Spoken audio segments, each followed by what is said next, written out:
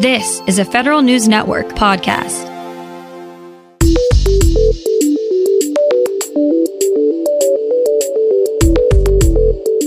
Coming up on today's Federal Newscast, more administrative burdens are lifted by the Trump administration amid the pandemic. Still, many industry and advocacy groups want more help from the White House.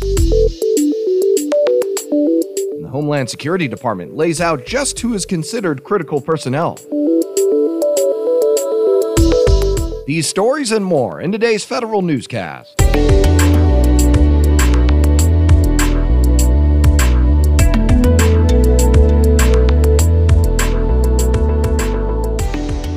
Welcome to today's episode of the Federal Newscast. I'm Eric White. The Trump administration expands the administrative relief it's giving agencies and grantees during the pandemic. OMB released its second memo in 10 days with additional changes, which also will apply to more people.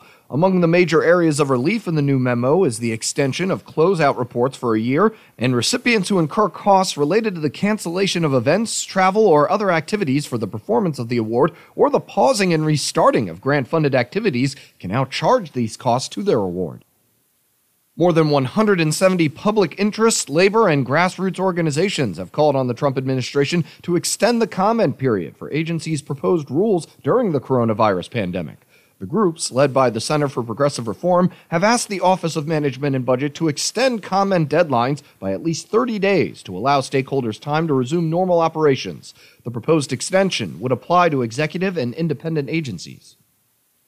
And pressure on the administration increases to address federal contractor concerns during the pandemic. Here's Federal News Network's Jason Miller with more. Contractor associations wrote separate letters to the White House and lawmakers seeking more guidance for how industry should expect to work during the effort to contain the spread of COVID-19.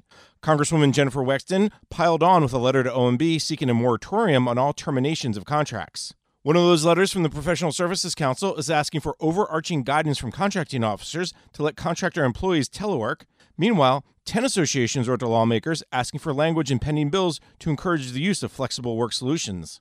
I'm Jason Miller. 8 Senate Democrats say agency pandemic and telework plans should be posted online for the public to see. The senators wrote to both acting leaders at the Office of Personnel Management and the Office of Management and Budget. They're asking the administration to require the publication of their pandemic plans, similar to agency contingency plans during a government shutdown.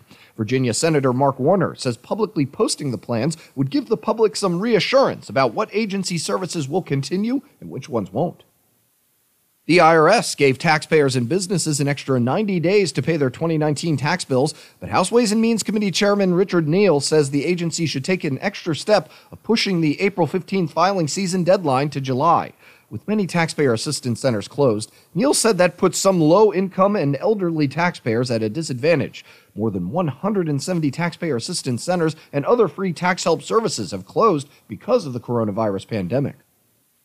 Another battleground in the tug-of-war between the Trump administration and federal employee unions. Here's Federal News Network's Tom Temin. The Federal Labor Relations Authority, at the moment dominated by Trump appointees, proposes an addition to its regulations designed to, in the authority's words, provide employees the fullest freedom to revoke union dues payments. The American Federation of Government Employees wastes no time in calling the proposed rule a union-busting measure. The union calls it contrary to settled law and congressional intent.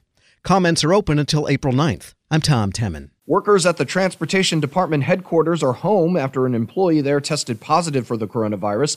The department ordered employees to stay home until further notice. Eligible employees should telework. The order only applies to Transportation's Navy Yard facility in Washington.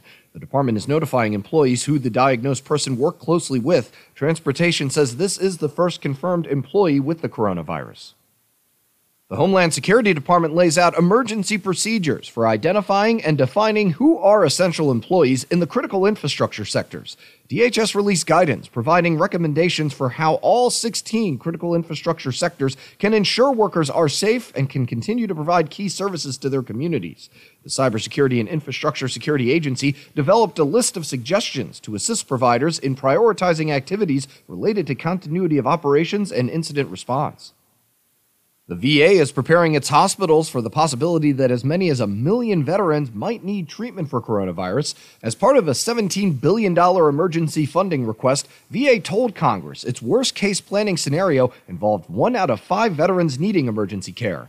On top of that, VA facilities could be called on to relieve the strain on the private sector healthcare systems. To help prepare, the department has cut back on routine appointments and canceled elective surgeries.